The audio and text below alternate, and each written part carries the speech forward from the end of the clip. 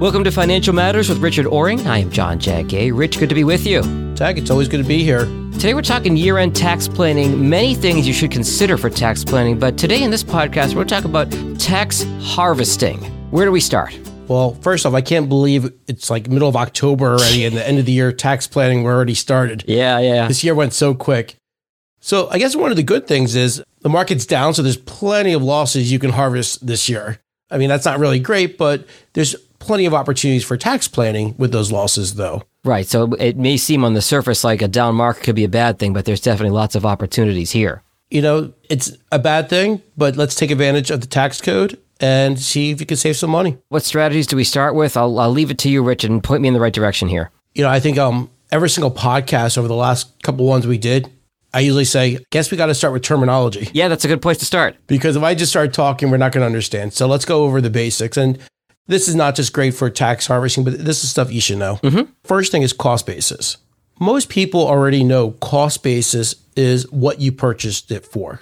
But a lot of times you might have what we call a DRIP program, dividend reinvestment program. Okay. Where when you have dividends or capital gains, it gets repurchased, more shares. Reinvested, yeah, okay. Yep, reinvested. So if you have a stock and you bought it for $1,000 and it paid $100 in dividends, your new cost basis actually is $1,100. Because it went right back in. Okay, got it. Well, you paid tax on that $100. Mm-hmm. So it's like they paid it and you sent it right back. Okay. And, you know, that's a good reminder to talk about. We're talking about taxable accounts for tax harvesting. Mm-hmm.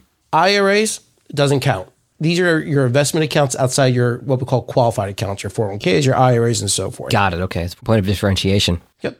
So cost basis, purchase amount, and then any dividend and capital gain reinvestment. Okay, so if you took the dividends and capital gains in cash and didn't buy additional shares, then it would just be your purchase amount. Okay. Okay. Now let's get into capital gains. Capital gains. So real simple, capital gains in general is the difference between proceeds, that's what you sell it for, minus your cost basis. That's capital gains. It could be a loss or it could be a gain. So if you bought it for $1,000, if you sold it for $1,100, your capital gain would be $100. If you sold it for $900, your capital gain would be, your capital loss in that case would be $100. That's correct. Now that's pretty simple to understand. I mean, we're talking about individual stock ownership, you know, when we're talking probably broadly right now. Mm-hmm. But let's look at mutual funds. A lot of stuff goes into those. Yep. So a mutual fund is a pooled investment of many shareholders. And some of the gains have been embedded in that mutual fund for many years, and you may not have participated in them. But near the end of the year, they will issue an estimated capital gains report. It'll show the capital gains, the dividends, interest. It's really important to look at those. Mm-hmm. There are a lot of clients last year when they filed their tax return, they had a lot of big surprises when they got the capital gains reports from the mutual fund companies. Because these were gains they may not have necessarily known about because they were embedded within it. Correct. It's very simple. You buy a stock, you hold it, you can see what you bought it for. But a mutual fund, you have no idea what those embedded gains are. The other thing is mutual funds don't pass the losses. They hold them for future years to offset gains. So you don't get to take advantage of the losses. You only are hurt on the gains. That's correct. Hopefully you got to participate in those gains. Hopefully, yeah. All right, let's talk long-term capital gains. Okay, so long-term capital gains is any investment which you held for over a year. And when we're talking about long-term gains and short-term gains or losses, we're talking about standard investments like stocks, bonds, mutual funds, ETFs, some REITs and so forth. But when you're dealing with like collectibles, they're going to have a different tax rate. So we're only talking about the standard investments where you find in a brokerage account or a Vanguard or, you know, any of these institutions you're familiar with. Sure. Okay. So long-term gain rates. The investment has been held for over a year. Simple. So in our scenario before, we had $1,000. We bought that 3 years ago. And every year it pays $25 in dividends, which we reinvest. That very last dividend will probably be considered a short-term gain or loss because it wasn't held for a year. Okay. So it's each of those purchases have their own time period of holding. Got it. Okay. How do the tax brackets here work? Now, long-term gain rates, we always say are preferred tax rates. They're not subject to ordinary income rates like your income or what we're going to talk about soon is the short-term gains, but they have preferred tax brackets. If you're in a very low tax bracket, it might be zero. Okay. The average person is at 15%. And then for those who are high earners, it could be as high as 20%. The best thing to do is there's a table, go to the IRS website, look up your tax filing, single, married, head of household, and your income, and they'll show you where you're going to fall in. Okay, so that covers the long-term capital gains. A moment ago, Rich, you alluded to short-term capital gains. Those are in sale from investments held for a year or less. How does that play out? Sure. So like we said, you bought the investment and you sold it within 1 year. Okay. Ordinary income. So it's dependent on your marginal tax rate at the time. The marginal tax rate is if you were to earn another dollar, that's what your tax rate would be. So you're taking your taxable amount of Social Security, if you're on it, or your W-2 income, your Schedule C, whatever all your income sources are, that's going to create your tax bracket. You know, when you do all the calculation on your 1040s and so forth, that's the tax rate it's going to be at. So usually for most people, that's going to be a higher tax bracket than 15%. So I want to make sure I understand this, because what you're kind of helping me piece together here is the government would like you to invest for longer term, and that's why the long-term capital gains have those preferred tax brackets or tax rates. But these short-term capital gains, they're just going to be taxed at the same rate as you're going to be at for your regular income. I really don't know if the federal government really wants you to pay a lower tax bracket for gains. I'm sure they want their tax revenue. Maybe you're right. Maybe they did that incentive so people wouldn't become day traders. Yeah, okay, that makes sense. I don't know. I mean, you're asking me a question. I really don't know the reason, but that would be my only logical thought why. But otherwise, I'm sure the government would love for you to pay at a higher tax bracket. All right, so Rich, that covers the gains side of things. Let's flip the script and go over to the losses side of things. Talk to me about capital losses. All right, so there's some basics you need to know. Again, we know it's proceeds minus cost basis, your initial purchase, dividends, capital gains, interest reinvested.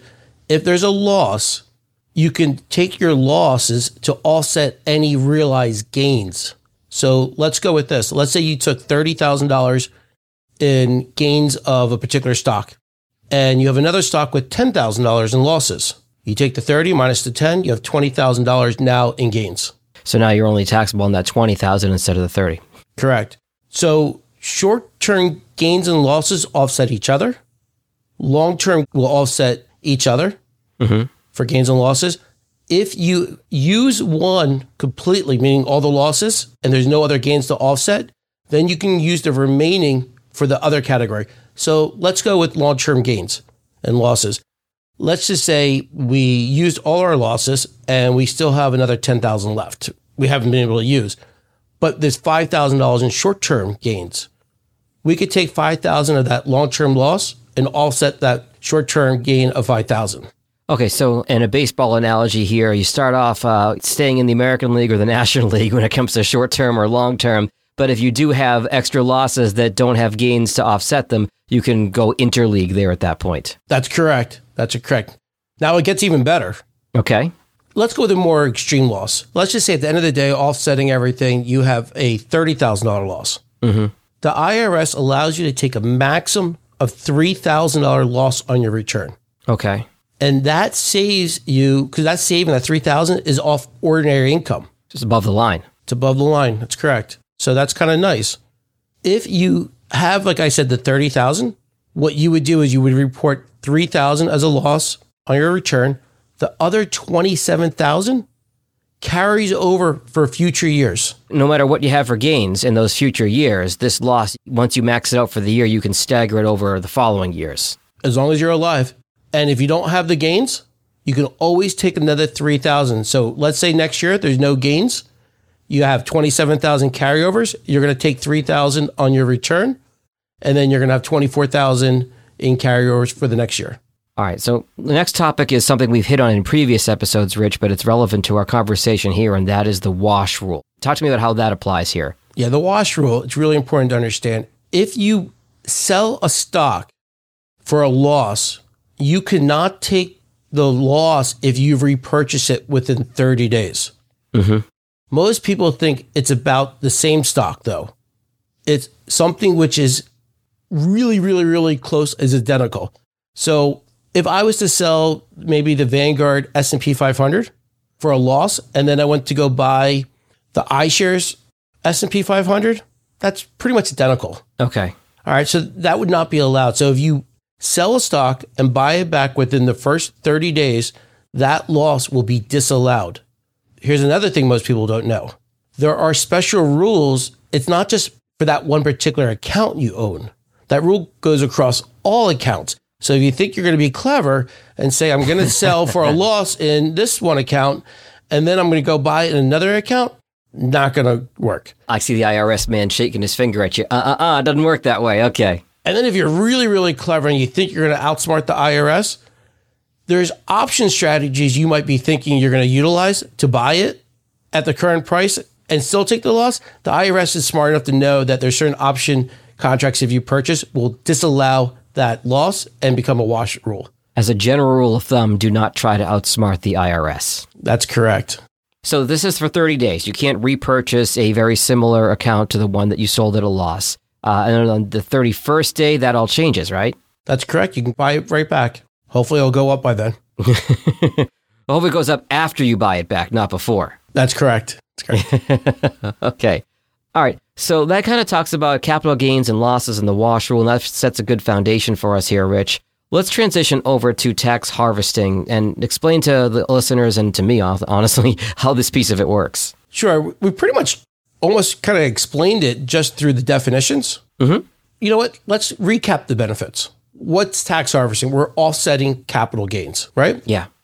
If there's losses in the account, we're capturing the losses to offset gains for that year or for future gains. Mm-hmm. If we don't have any gains, we're going to offset and we just have losses, we're reducing our ordinary income by $3,000. Right.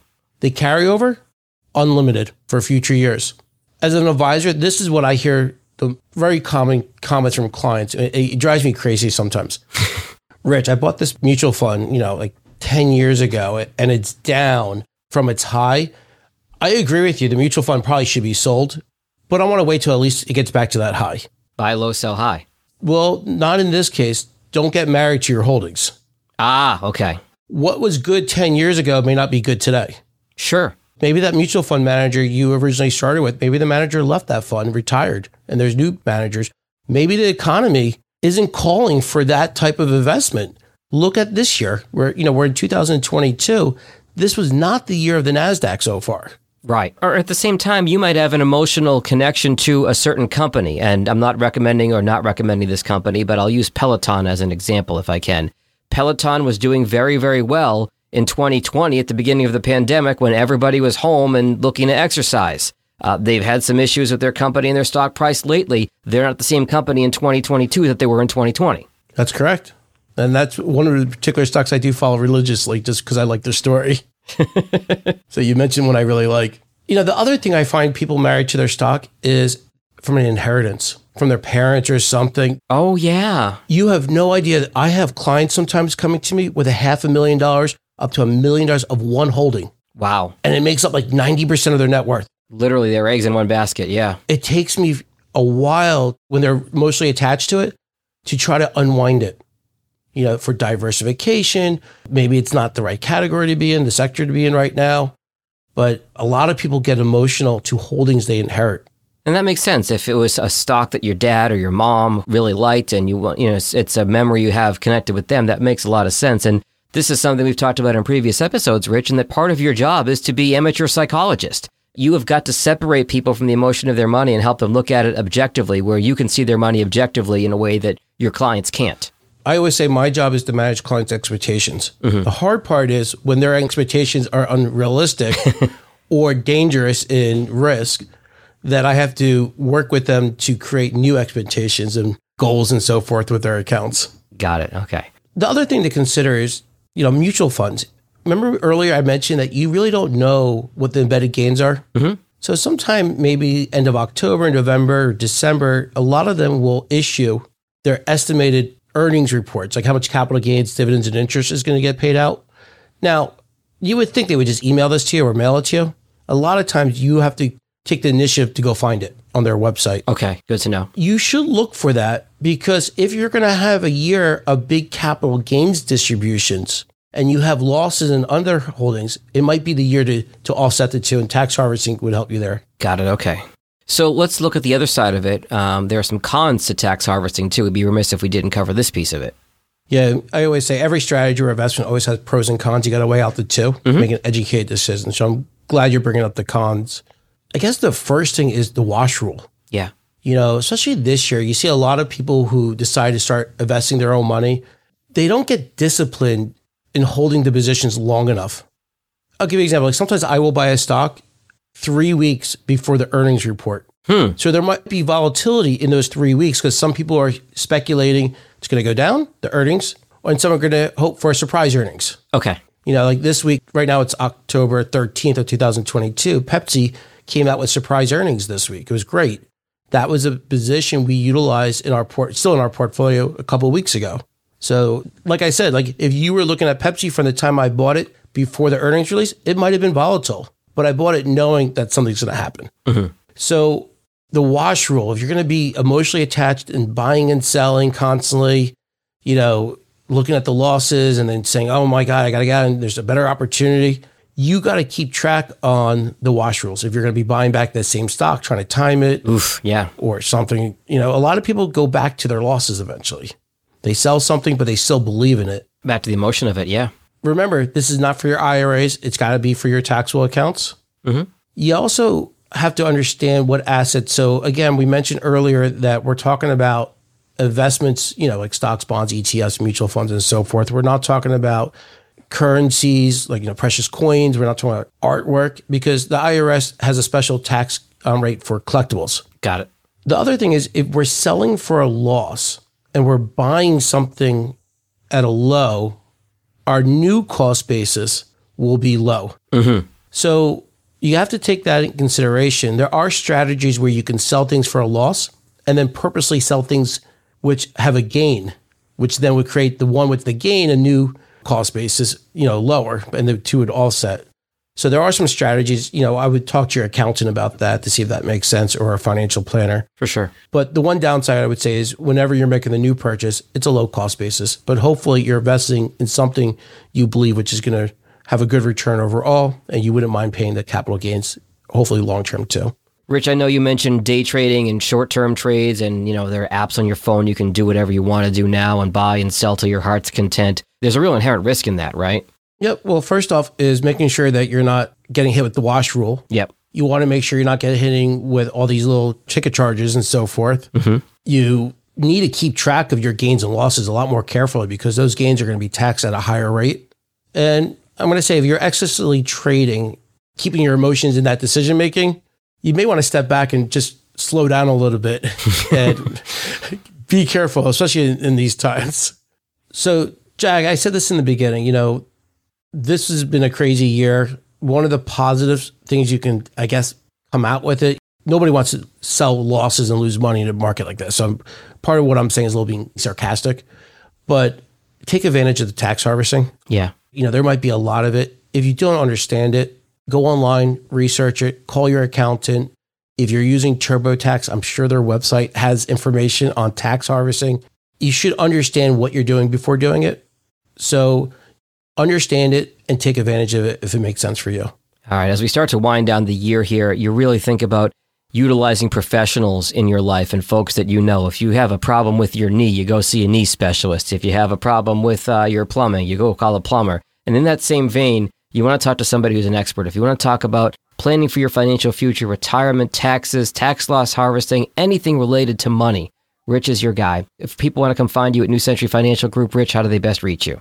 Sure. First off, I'm a phone person. Give me a call, 609-924-2049, extension 126. You can always go to www.ncfg.com. And on that website, there's a place where you can schedule a call, a Zoom meeting. You can come to my office. You can always shoot me an email, roring@ncfg.com. And Jag, I love what you said about seeking professional advice. My friends will always say to me, wow, this got to be a really, really tough year for you. And what they're saying to me is because the market's down. Sure. When you do financial planning and you have a reputation out there, you actually get more business on down years from referrals or people who realize they can't do it themselves. That actually makes sense. Okay, yeah. So I get hit on two sides. I get hit with clients who they just need to hear me say my thoughts on the market and what I think is going to happen. And that will give them ease. Then there's other phone calls I get from clients who, it doesn't matter if you're a Trump or Biden fan or whatever. I will hear that Biden is awesome or sucks and Trump sucks or is awesome. And I got to deal with those calls all day because one of them is to blame for the market we are in today. Always. And then there's the third one where people want help. Yeah. So you get bombarded on two different sides. Well, I mean, it certainly speaks to your reputation that people are coming to you when they're seeing the volatility we've experienced in the market. Always a pleasure, Rich. We'll talk again soon. Thanks, Jack. Richard Waring's branch office is 1 Airport Place, Princeton, New Jersey, 08540. The branch phone number is 609-924-2049. Securities offered through Royal Alliance Associates, Inc., member FINRA, SIPC. Advisory services offered through New Century Financial Group, LLC, a registered investment advisor not affiliated with Royal Alliance Associates, Inc. New Century Financial Group, LLC and Royal Alliance Associates, Inc. does not offer tax advice or tax services. Please consult your tax specialist for individual advice. We make no specific comments or recommendations on any tax-related details.